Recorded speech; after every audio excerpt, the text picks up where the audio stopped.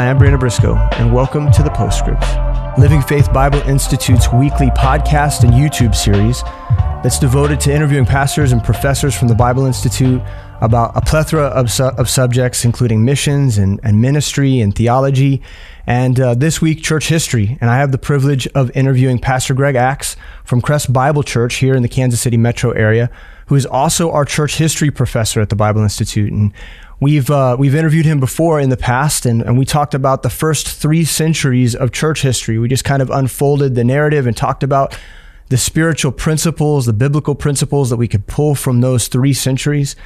This week, we are going to take some time to focus in on the transition between the 3rd century and the 4th century and what the church looked like as it came into relationship with the Roman Empire.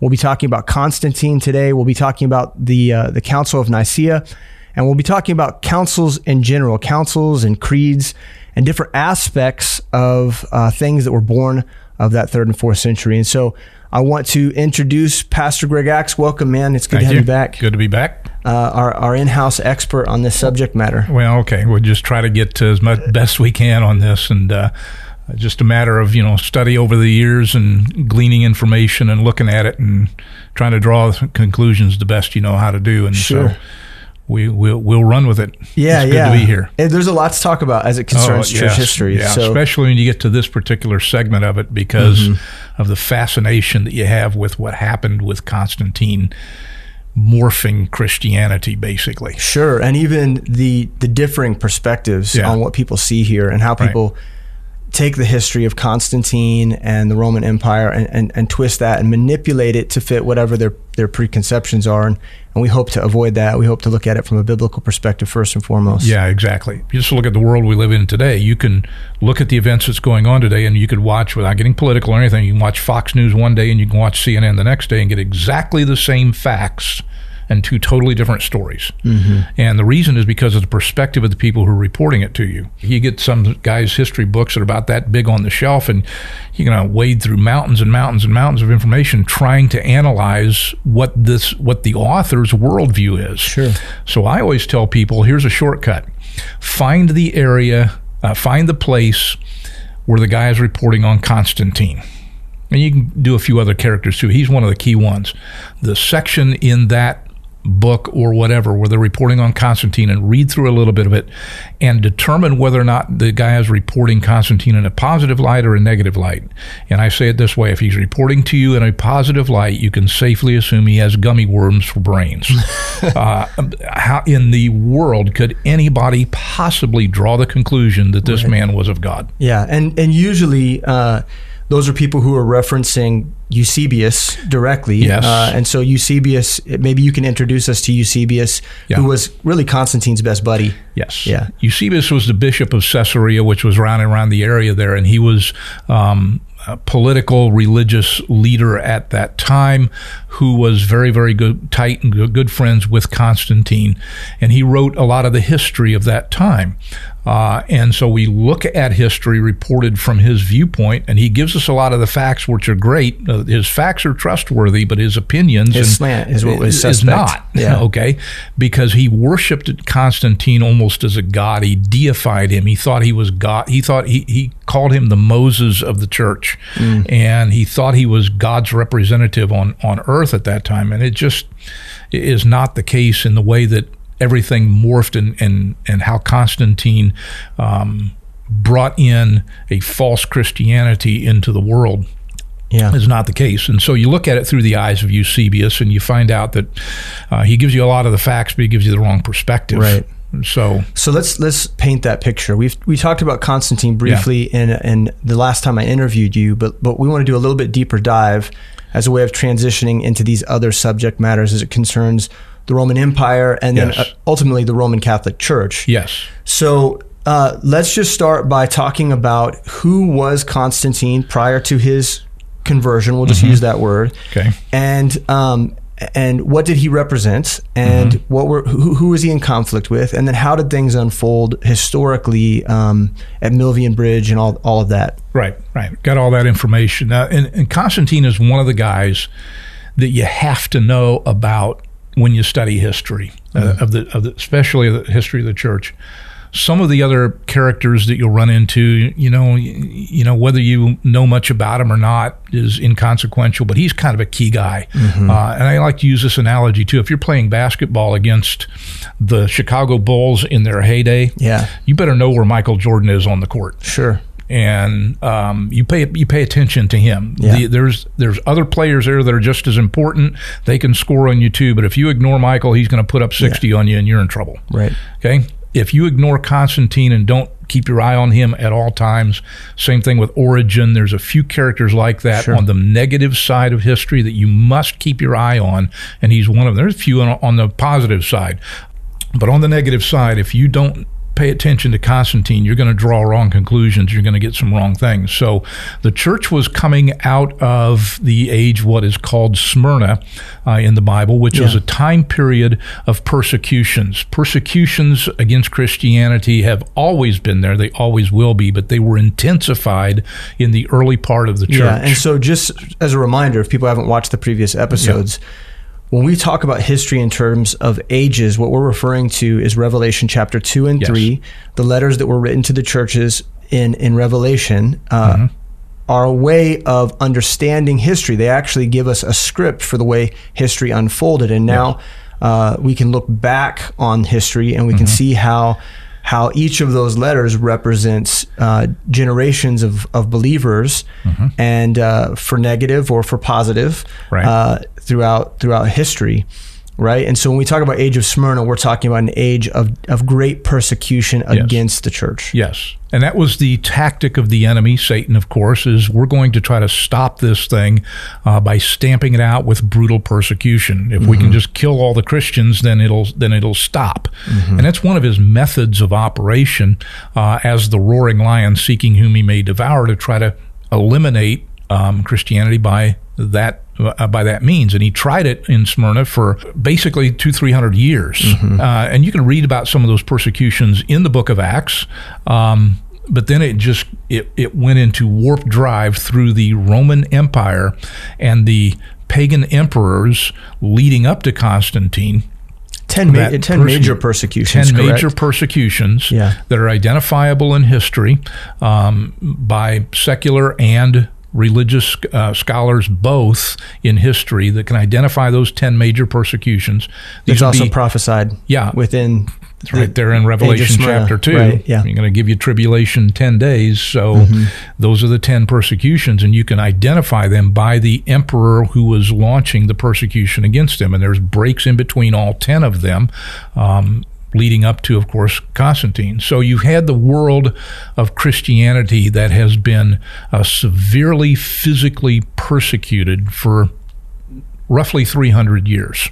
And we talk about time frames like that, and I mean, I'm old, but I'm not that old, and that's a long time. Yeah. And so you have generational persecution against Christianity. It's as long as America's basically existed, right? So, and so he tried it for 300 years, and it backfired on him, because Christianity spread like wildfire through the empire. And by the time of 300, in spite of the fact that Christians were arrested, tortured, and persecuted, and killed, no court dates, they were apprehended and killed on the spot for hundreds of years. This still just exploded like wildfire, because God's not going to be put in a box like that. And we get into that particular time frame where Constantine rises on the scene along with some other emperors at the time. There's always this tug of war and fight over who's going to take over the world. Of course. And they're it's the ultimate game of Risk. You ever play that, the board game? Yeah, it's really long. I always quit halfway through. Yeah, I know. It's like Monopoly. You go to sleep before it's over exactly. with. But it's a fascinating game to play. Game of world conquest.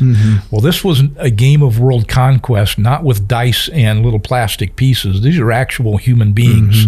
It started out with 5 and ended up with 4 to 3, and ultimately it got down to Constantine, where he had finally taken over control of the world.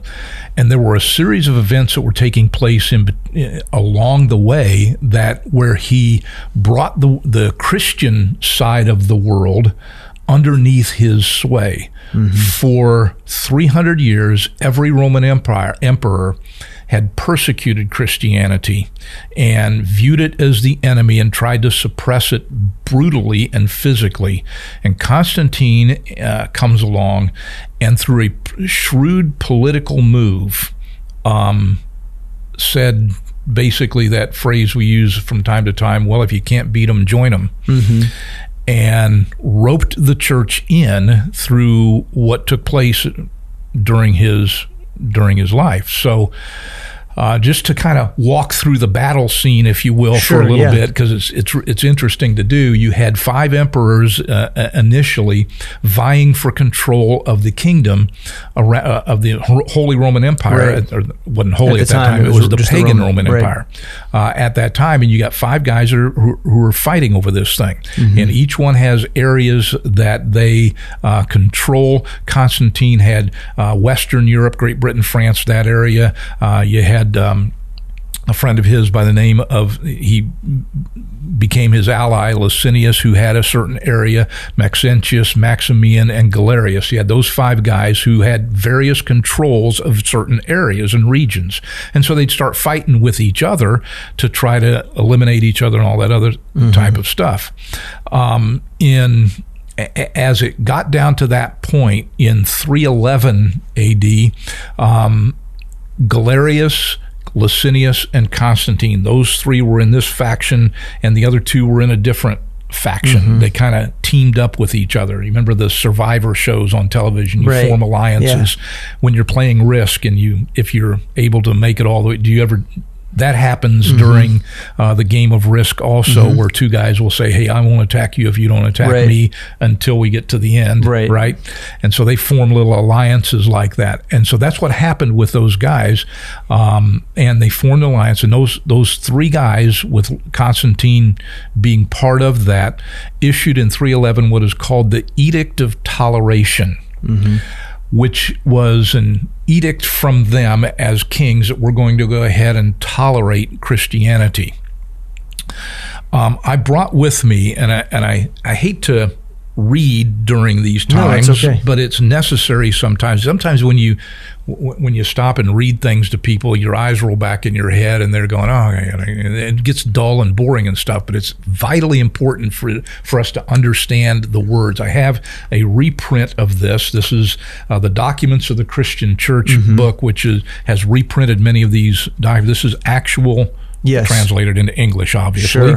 This is not, I don't make this stuff up. This is the actual edict that was given at that particular time from these men. And so I have to read part of this and explain what went on. Okay. After the publication of our edict ordering the Christians to conform to the ancient institutions, many of them were brought to order through fear, while many were exposed to danger. In other words, translate these things. After our publication of our edict, they had given an edict earlier ordering all Christians to conform to the world, meaning the Roman pagan sacrifices, and abandon your God and stick with the God of paganism. And they had to actually they were making Christians make sacrifices to the emperors. Yes. Even. Yeah. And, up to that point. Yeah. And deny their allegiance to the Lord Jesus Christ. Right. So they issued an edict to order people to submit to their pagan religion. So this is not a Christian God. This is along the same line as the persecution. All these guys, including Constantine, are still persecuting Christians. And they issued this order, and they said, well, after the publication of this, we looked at that and we thought many of these people are brought to fear, many of them exposed to danger. There's a lot of persecution going on. Nevertheless, since many still persist in their opinions, well, we've tried this, but it doesn't work. This is a shrewd political move on Constantine's part to say, we've tried persecuting Christians for 300 years and look what it's gotten us. Mm-hmm. They just keep multiplying. They won't submit. Right. They won't obey. Many still persist in their opinions, since we observe now they neither show due reverence to the gods. This guy's pagan. He's been pagan from the beginning. He never quit being pagan. They now neither show due reverence to the gods nor worship their own God. We therefore, with our wonted clemency in extending pardon to all. Whoa, time out for a minute. Our clemency to extend pardon? What did Christians do to offend the emperor right. or the empire at that time, other than want to place their faith in the Lord Jesus Christ and raise their children to honor and serve him and to worship God? Yeah. What did they do? Yeah, they've never been merciful up to this point. Never. Right. Okay, and Christians have not been done anything wrong against the empire. Right. But now these arrogant, pompous fools are going to extend their clemency and pardon to this group of people. Okay? We're pleased to grant indulgence to these men, allowing Christians the right to exist again. Mm-hmm. Who do you think you are? Allowing Christians the right to exist? I mean, that was the edict that they gave in 311 called the Edict of Toleration. That was a political move to say, we can't stamp this thing out. Right. If you can't beat them, join them. Let's rope them back in. And so in issuing an edict allowing them to exist again as if they had the right to do so, the Christians who have been persecuted now for 300 years, I mean, we're talking generations. We're talking people who their great-grandfathers were put to death by this system. And they've suffered this type of brutal persecution for hundreds of years. And it's unspeakable, some of the physical tortures that were given to these people. I can't even go into it. It makes my blood curdle. It makes it turns my stomach. It's horrific. Just because somebody wanted to believe in Jesus Christ, the things that they suffered as a result of that. And they've been through this for hundreds of years. And all of a sudden an emperor comes along and goes, well, we're going to allow you guys the right to exist. And they're going to go,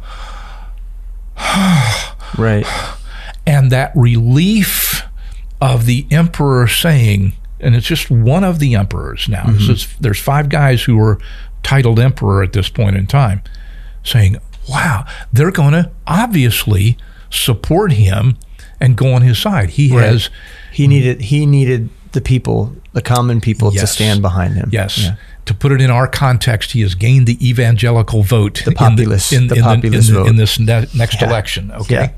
Yeah. And so that's just all that is the as the Bible calls it, it's the Council of Balaam, to bring Israel into false gods and false worship through subtlety and roping them into this thing. And so I call it the marriage proposal of the church, where the emperor proposes to the church to come in to our group, and I'll be part of you and you'll be part of me, and I'll grant you the right to exist. Yeah. Well, in the process of doing that, you've got these 5 emperors. Galerius died shortly after that. Now you're down to 4, and the 4 are factioned off 2 versus 2. And you've got Constantine and Licinius, then you got Maximian and Maxentius over here in these 2 groups. Maxentius was the guy who controlled Italy and northern Africa. Constantine controls Western Europe. So if you got the picture of the map in your head, coming from Britain, France, that area down into Italy, that's where the battle was taking place at that particular point in time. So Constantine leads his troops into Italy, approaching Rome. Over the Tiber River, north of Rome, is a bridge called the Milvian Bridge. And Constantine gets to one side of it. Maxentius's army is on the other side of that bridge. And one of the red letter dates in history, October 27th of 312, that night, Constantine had a vision of Christ. Now, here's where we are taught not to think anymore. Yeah. we assume that this part of the story happened exactly as the way it was explained. Yes. And we assume, because every record of history is subject to the view of the historian, and when the historian reports to you that Christ appeared to Constantine, when Eusebius reported, yes, they immediately go in this direction to say, well, that must be Jesus Christ, when our Bible tells us there's two of them. There is Christ and there is Antichrist. Mm-hmm. Okay? And so whenever somebody says Christ appeared, the first question you should ask, we need to be taught to think. Yeah. Be an inquiring mind. Stop and think. The first question you need to ask is, which Christ? Yeah. Which angel of light did you see? Yes. Right. Okay? Because I don't know about your Jesus, but my Jesus would not appear to a pagan, brutal, filthy, murderous, lecherous, fornicating dictator and tell him to continue killing people to obtain world power. Now, that's what this Christ did. He showed up to Constantine. Which, just on a sidebar, mm-hmm. that same angel of light has shown up to many false religious leaders throughout history. Absolutely. Saying very similar things. Yes. Take it by force. Take it by force. Take it by force. Or let me quote the Bible, but let me quote it a little differently. Mm-hmm. Genesis chapter 3. Who was the first one to quote the Bible incorrectly? Mm-hmm. Yea, hath God said, you shall not eat of every tree of the garden? Okay. So this Christ appeared to Constantine the night before this battle and gave him a sign, a vision, mm-hmm. that said, in this sign conquer. In other words, he painted the sign of the cross on all of his shields and his helmet, went into the battle the next day, and conquered Maxentius and defeated him. And so now you've got 3 emperors that are left. At that particular point in time, it's 2 against 1. Constantine and Licinius being the one, and Maximian being the other in the east. Mm-hmm. And so, again, that vision is interpreted by most historians as a movement of God to bring Christianity to the world through this great emperor called Constantine. And that's why I say, look at the way that a person reports that. And if they report it in a positive light, then you know there's a problem there. Mm-hmm. That's not a positive. That's the wrong Christ who appeared to him. He had a vision of a false Christ called Antichrist, who looked at this thing and said, driven behind the scenes, went, I've tried to persecute these people for 300 years and I can't do anything about it. Why don't I find somebody who can rope them in? Mm-hmm. And that's exactly what happened. Well, to continue the story, I can go long detail with it. What happened after that is then you had the rival factions there. Constantine and Licinius are on one side and Maximian is on the other. And Constantine met with Licinius in 313 AD in Milan and issued what is called the Edict of Milan, which is another one of the famous edicts mm-hmm. that establishes Christianity as the state religion, for lack of a better term, in that particular, among those two guys. Okay. In exchange, at that meeting, here's another little key interesting tidbit. At that meeting of Licinius and Constantine, they confirmed their covenant toward each other mm-hmm. by Constantine giving his sister to Licinius to be his wife. Yeah. Okay. There's always typical monarch stuff. Typical monarchy type things. Okay. Here's my sister. Okay. Right. Let me give you a few of the virgins in my kingdom, and we'll be at peace with each other that way. So Constantine and Licinius are now brother-in-law. Constantine's sister is married to Licinius, and so that's the faction, and you got this other enemy over here. And Constantine convinces Licinius to attack this other guy. Mm-hmm. Well, you know that when you've got 3 left and 2 go against each other and you draw the bye, guess what's going to happen? These 2 are going to weaken themselves in the battle, and you're sitting back waiting, and that's exactly what he did. Sure. Okay? This guy was a politician and a filthy one at the same time.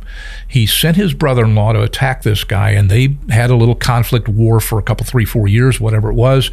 Eventually, Licinius defeated Maxentius and drove him out, and so now you've got 2 left, and they're the buddies, and immediately, as soon as Licinius won that battle, Constantine attacked him.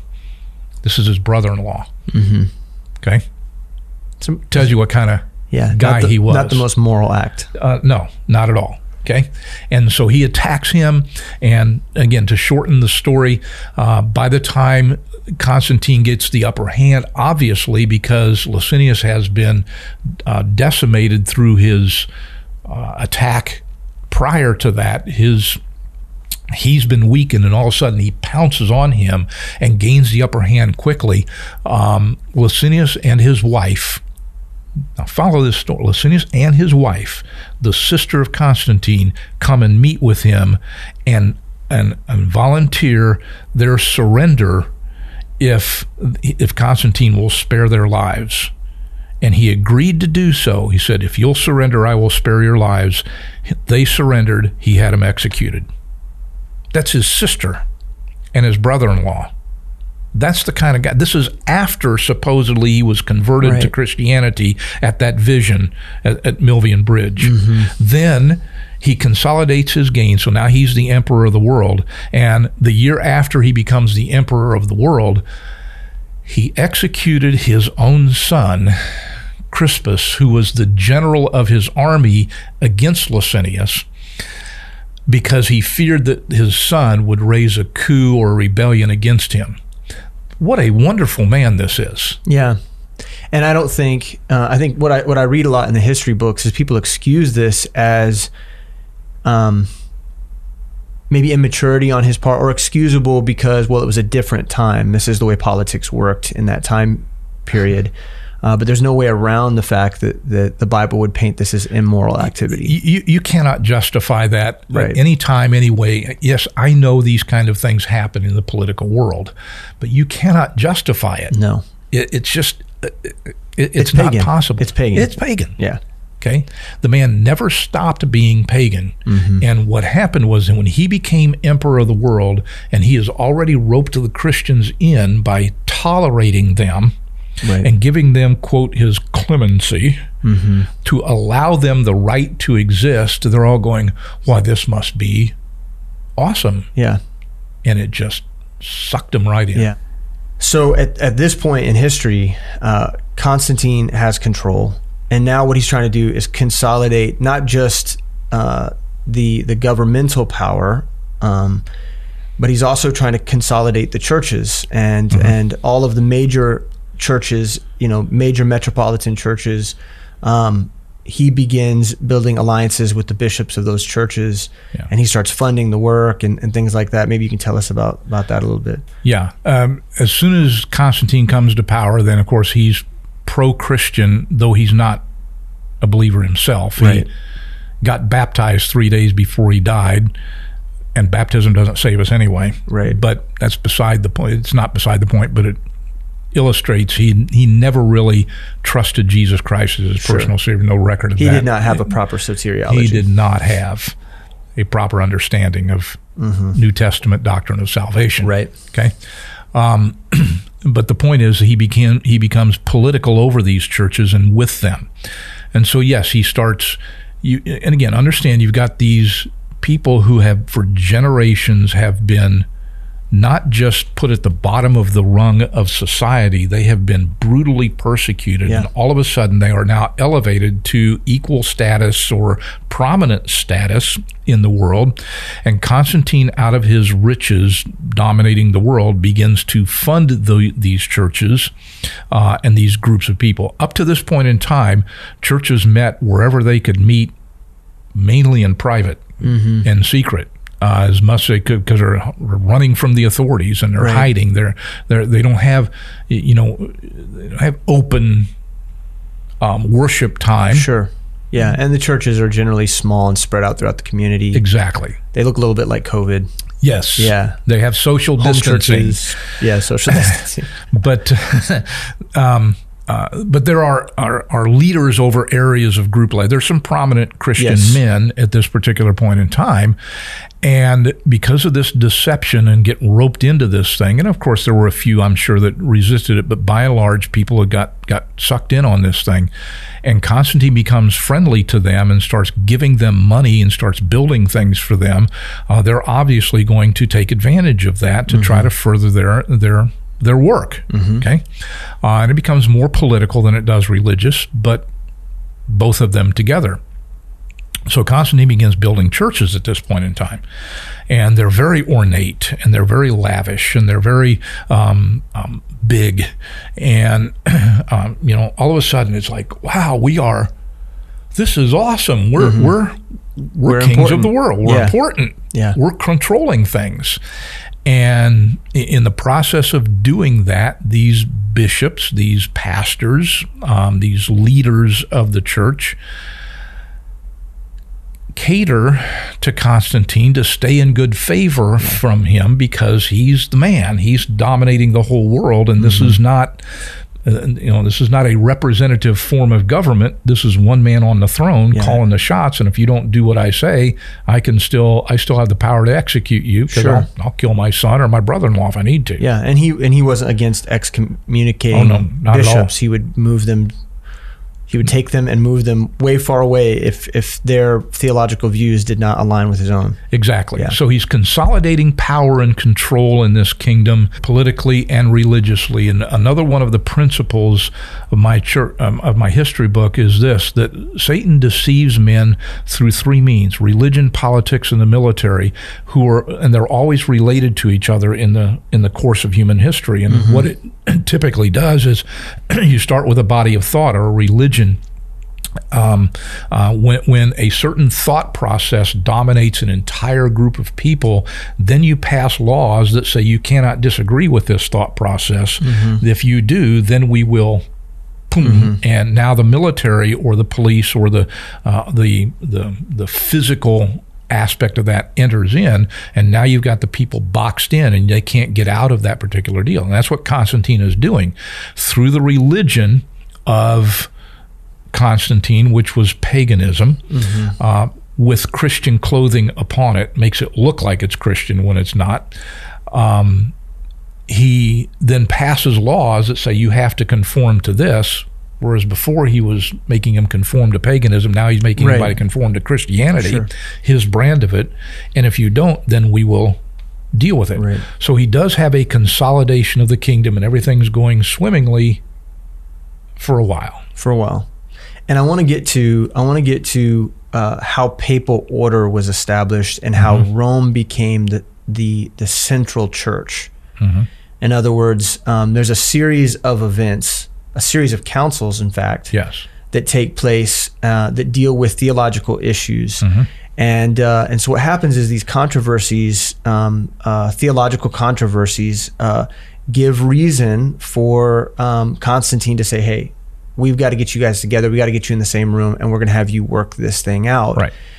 But a byproduct of these councils that take place throughout history, a byproduct of that is establishing the authority as the Holy Roman Empire. That is a byproduct of these councils kind of unfolding. Now, I want to talk about the councils, and we'll start with the Council of Nicaea. Could you talk to us about the Council of Nicaea, and then and maybe lead us through what that was about, and then how future councils unfolded? 7 ecumenical councils in all. Okay. Now, a council, Council, is essentially a meeting of religious leaders, to keep it as in its simplest term as possible. So you get a group of guys together to discuss their theological perspective on a particular issue. The Bible uses that word differently than that. Whenever the Bible uses the word council, Council, except in one place in the book of Matthew that deals with the millennial reign of Christ.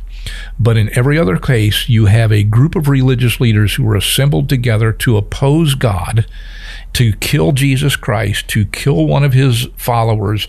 Look it up in your New Testament. Every single time except for that one that points ahead to the millennial reign. Okay? It's generally bad in Scripture. It's bad. Okay. But you have these meetings all the time. So what happened at this time with Constantine on the throne is that the kingdom is now at peace because you have one guy. They're not killing each other anymore. You have Christianity elevated to the dominant religion, and you have Constantine funding churches and making everybody making the leaders of Christianity wealthy and prominent and famous. And yet there's a faction that takes place, and there's arguments that take place over theological issues. And the basic theological issue that was argued at that time was over the deity of Jesus Christ. And so we're now 300 years into this thing, and Jesus isn't around, his apostles aren't around anymore about this. And so they're gathering some of this information, and people are coming up with all sorts of theories about who Jesus was.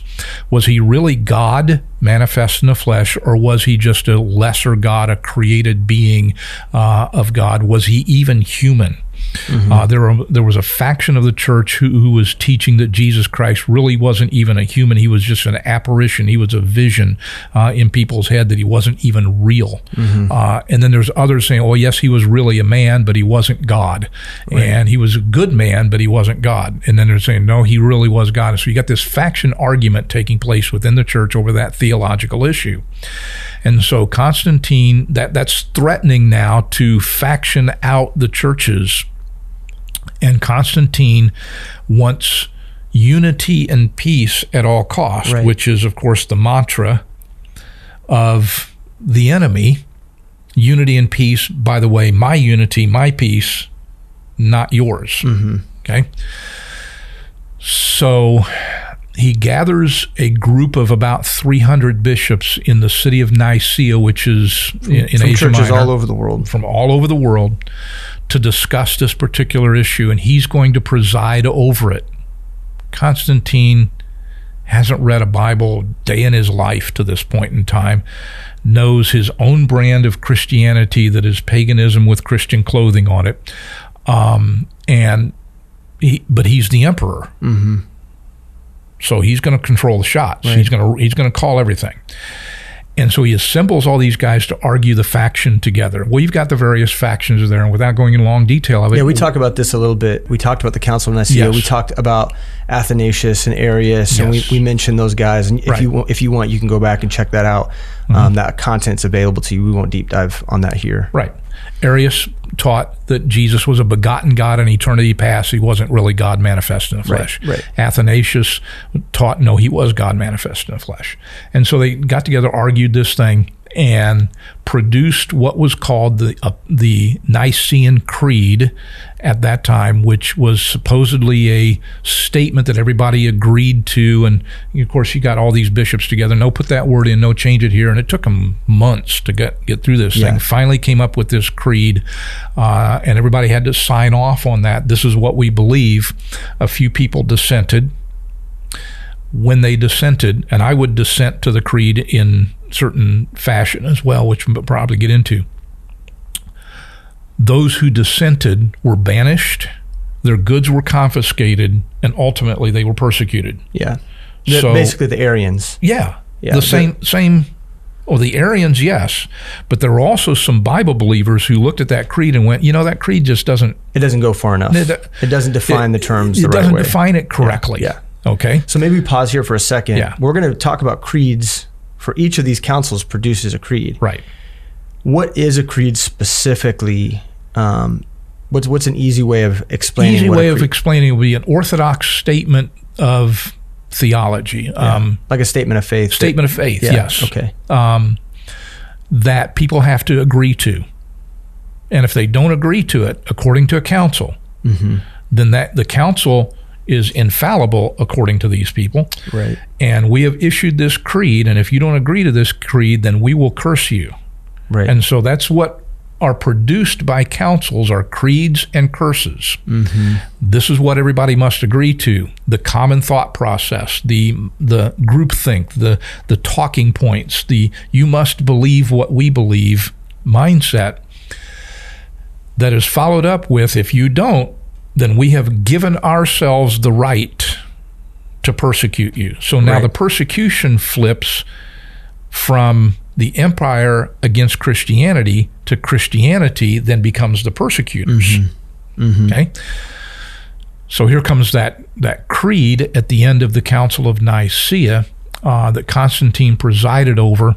The most important of all the councils is the one is Nicaea, because then that sets the tone for all the rest of them after that and what took place. Now, there are thousands of councils that have taken place throughout church history. Yes. Some of them are reformed, and some of them are among denominations, and so there's all kinds of councils. But we refer to these 7 ecumenical councils as being foundational to the history of the church. Yes. And the creeds that they produce being foundational to the history of the church. And so maybe you could explain to us what an ecumenical council is. Why is that separate from just councils in general? Well, you can have guys get together and discuss the Bible, and we do that. Okay, so we can get various pastors of church to sit down together and go, here's what I see in this particular passage. What do you see? And we'll talk about it. And we don't issue a creed that is our construct of what we think this theology is that you must agree to, or else we will banish you and take your goods and persecute you. It would be like pastors getting together and determining what everyone's church website should say on the statement of faith. And if we don't all agree to that, then you will be excommunicated and you will be shunned. What your liturgy is and how your service is going to operate and what your music is supposed to be and what book of the Bible you're going to preach through, and when you do, how you're going to do it. Yeah, that usually doesn't go well. No, it doesn't. It does not go well when that happens. Okay, so that's what they were doing at that time. So that creed that they produced, called the Nicene Creed, or sometimes they call it the Apostles' Creed, when the apostles had nothing to do with it. Yeah, the Apostles' Creed, on a side note, was actually the gospel of the kingdom of God. Yeah, according to Scripture. But that's a side note. That's a side note. Yes. Okay, so this Nicene Creed was 226 words long to try to define the deity of Jesus Christ. Now, these are some of these issues in the Bible, like the Trinity. How do you explain that God is 3 yet 1? Now, how do you explain that, and how do you wrap your head around it? Can you grasp that? Yeah, I can grasp that by faith, but I will never grasp it by intellect. Yeah. And I said, you just don't try to figure it out. It'll make your head hurt. But until I fully understand the Trinity, I cannot believe in Jesus. Well, you'll never will. Same thing with the deity of Christ. How could God, who created the universe, come through the womb of a virgin and lie in a crib and cry and grow up like the rest of us and be just as human? Somebody said it this way: Jesus is just as much human as if he were not God, and just as much God as if he were not human. But you can't wrap your head around that. You will spend the rest of your life trying to intellectually grasp that, rather than just go, okay, I accept that by faith. And this is like, so the next three councils are wrapped up in dealing with this issue. The Council of Ephesus that pitted Nestorius versus Cyril, which I think is a great story, because those guys they're just insane. They're both just so insane. So like on Nestorius on one hand was a literalist. We probably align ourselves closer with Nestorius in many regards. He's from Antioch. And then we've got Cyril on the other side, who's from Alexandria, and he has more of a Gnostic perspective. And so one guy's emphasizing the humanity of Christ because he wants to see things intellectually and literal. And so I think there's problems with the things Nestorius said. But Cyril, on the other hand, because he comes from more of a Gnostic background, he wants to emphasize the deity and the abstraction of God. And so these two factions war and produce basically warfare in the church for the next century and a half, 2 centuries. And it's still been going on today. So they produce this creed, and now you have to recite this creed. And I remember doing that early in, I was raised Catholic, so I remember in the Catholic Church going to Mass, and part of the service is, I believe in one God the Father, and I don't remember all of it anymore. It's got it, but it's been a while. But you would mind-numb, repetitive repeat this creed that has no repentance in it. There's no blood sacrifice of Christ in it. Some of the things in it are blatantly false. And they've tried to take a simple concept. When God revealed to Joseph and Mary that they were going to have a son, and they were going to call his name Emmanuel, which being interpreted is God with us. Now, you can't intellectually wrap your head around God being, but how simple is it's a simple truth. 3 words. Yeah, it's a simple God truth. with us. It's a big idea, but it's a simple truth. Yeah. Yeah. The Word was made flesh and dwelt among us. I and my Father are one. God was manifest in the flesh. The Bible already told us very simply, very many different times, how Jesus Christ was God manifest in the flesh. He was God with skin on. Now, we can't intellectually grasp that, but what happened was these guys wanted to intellectually grasp that and define it in a document and a creed that then everybody has to recite, and reciting that creed doesn't do anything for anybody. Mm-hmm. And so now here comes the next council, because this creed, now we've got to completely define settle it the first time. We got to define it again. We got to set new boundaries. Let's do it again and again. And here comes another one, and another one, and people dying over this. Sure. And also the thing about that is that they're not only just trying to settle simple truths, which, okay, I guess at some level we can appreciate the desire to do that. Mm-hmm. But along the way, this is, how I forget what they call it from my American history class, but when they tuck policies in to a law or a bill that's trying to be passed, what do they call that? They call that a rider or something, like with some of the stuff that just happened today. We passed this bill, and tucked into that is all these little goody pork things. Right. Yeah, exactly. And so, what they do is these councils also produce policies that determine which churches are going to have most power, mm-hmm. how churches are going to submit. So then it begins to centralize the power between these churches, which there was once a local church perspective. Yes. Things might not have been perfect. There might have been persecution, but pastors led their churches in the mission of Jesus Christ in their community as they see fit, as autonomous leaders, the same way Timothy did, the same way Titus did. Yes. But now there's a centralizing of the power that we're seeing. And so like at Chalcedon, there begins this perspective of like papal authority begins to build. So how do we get to a place among the 7 without going deep into Constantinople and then the next Nicene Council? Mm-hmm. Can you paint the picture of how we gain papal authority amid these councils and amid the politics that unfolded century after century after century following Constantine? Constantine loved the Church of Rome, and he thought that was the best place to be. Of course, Rome was the capital of the universe at that particular mm-hmm. point in time. So if it's the capital of the universe politically, then it's going to become the capital of the universe spiritually or religiously at the same time. So he lavished a lot of different gifts on the church at Rome. And of course, then you have St. Peter's Basilica and Vatican and all that kind of stuff that begins to be built at that particular point in time. There really was no such thing as the Pope before Constantine. Mm-hmm.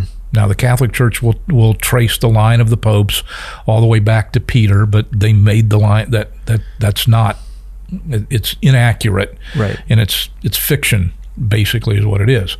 The first pope was appointed by Constantine, called Sylvester I, and he mm-hmm. was appointed as a figurehead over the Church of Rome. And Constantine thought Rome was the capital of the world at that time. Therefore, it should be the most prominent church. Therefore, the other churches should submit to Rome. And over the next couple of 100 years or so, Rome becomes the epicenter of this new brand of Christianity that is very formal. It's paganism with Christianity wrapped around the outside mm-hmm. of it. It's ritualistic. It's mind-numb repetitions. It's everybody must be the same. It's a conformance to a set political and religious establishment. And now Rome becomes the center of that. So all these various councils are trying to clarify what they muddied up mm-hmm. before, and every time they clarify it again, it makes it worse. Right. And also at the same time, the other unintended or intended consequence of that was to centralize the power into one organizational structure. One world, one thought, one speech, Genesis chapter 11, Tower of Babel. Sure. Only this time it is religious with a Christian veneer centered in the city of Rome, specifically the area of the Vatican. And this is going to be the topic of our next postscript episode, Okay. and we're gonna kind of deep dive on that topic a little bit and talk about the influencers on the Catholic Church, Catholic thought. But before we go, I do have a question. So we've talked about councils, we've talked about creeds. There's all these C words that we often hear, and I think people have a hard time deciphering the difference between them. Yes. So could you tell us the difference between creeds, catechisms, and confessions, which are all words that kind of interrelate to one another, but have different meanings? Could you explain that to us real quick, just so we have a better understanding? A creed is an orthodox statement that people mind numbly is not a word, is it? It is now. Hey, as I said it was. There you go. Okay. That people just repeat, and you must sign off on this and agree to this particular creed. A catechism would be for lack of a better term, a structure of teaching, if you will, a series of questions. And I remember the Catechism of Catholic Church when I was growing up, and it was a Bible study course, for lack of a better term, where you have certain questions that are asked, and then you have answers to them or bullet points. In our context, Discipleship 1 would be a catechism. Okay. Okay, that'd be like a parallel meaning. It's something that we could understand in our fellowship. Instruction. A course of instruction. Okay. And then a confession would be like a statement of faith. A creed is enforced. A catechism is taught. A confession would be stated. Okay. Maybe that's a good way to say it. So a confession would be more like a statement of faith than maybe even a creed would be. Yes. Okay. For example, there's the Waldensian Confession, which is from the 1600s, that's a group of people that we would identify with in church history as far as having beliefs. And they start out with 14 different points, and they ended up with 30. This is what we believe. We believe Jesus Christ is God manifest in the flesh, born of the Virgin, We believe in the verbal inspired authority of the Word of God. We believe local churches should be autonomous. There's bullet points of that. That's not a creed where you have to recite it. Right. That's not a Bible study series like Discipleship 1 where you study it and go through it and learn from it. It's a doctrinal statement that a church or a group of churches says, here's the general position of what we believe. You're free to believe it if you want. If you don't, we're not going to persecute you. Right. This is what we believe. Okay. So that's the difference basically between those three. Good, that's helpful. Well, I'm really looking forward to looking more at the religious development of the Roman Catholic Church as we continue to talk about the age of Pergamos and this time frame between 300 and 400.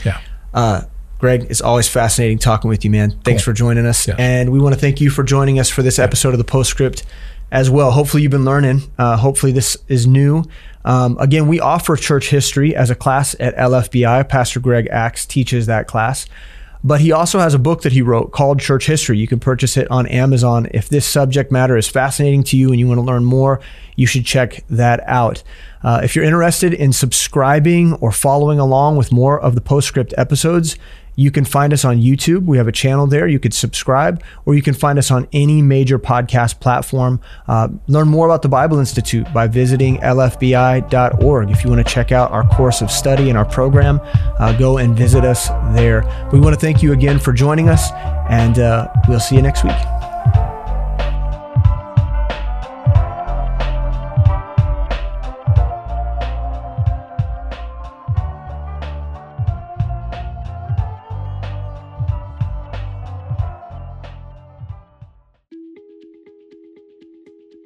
I'm the high school pastor at Midtown Baptist Temple, and I'm a student of Living Faith Bible Institute, where I can go to class and know that I'm going to walk away with something that I can use, if not this week, in the future.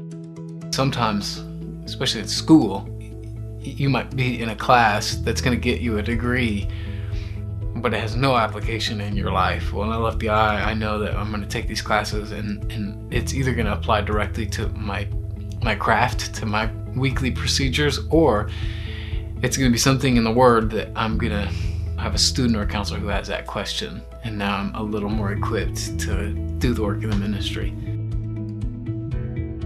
So I love giving my life every moment I can to young people and to the team I work with, because we are affecting the world.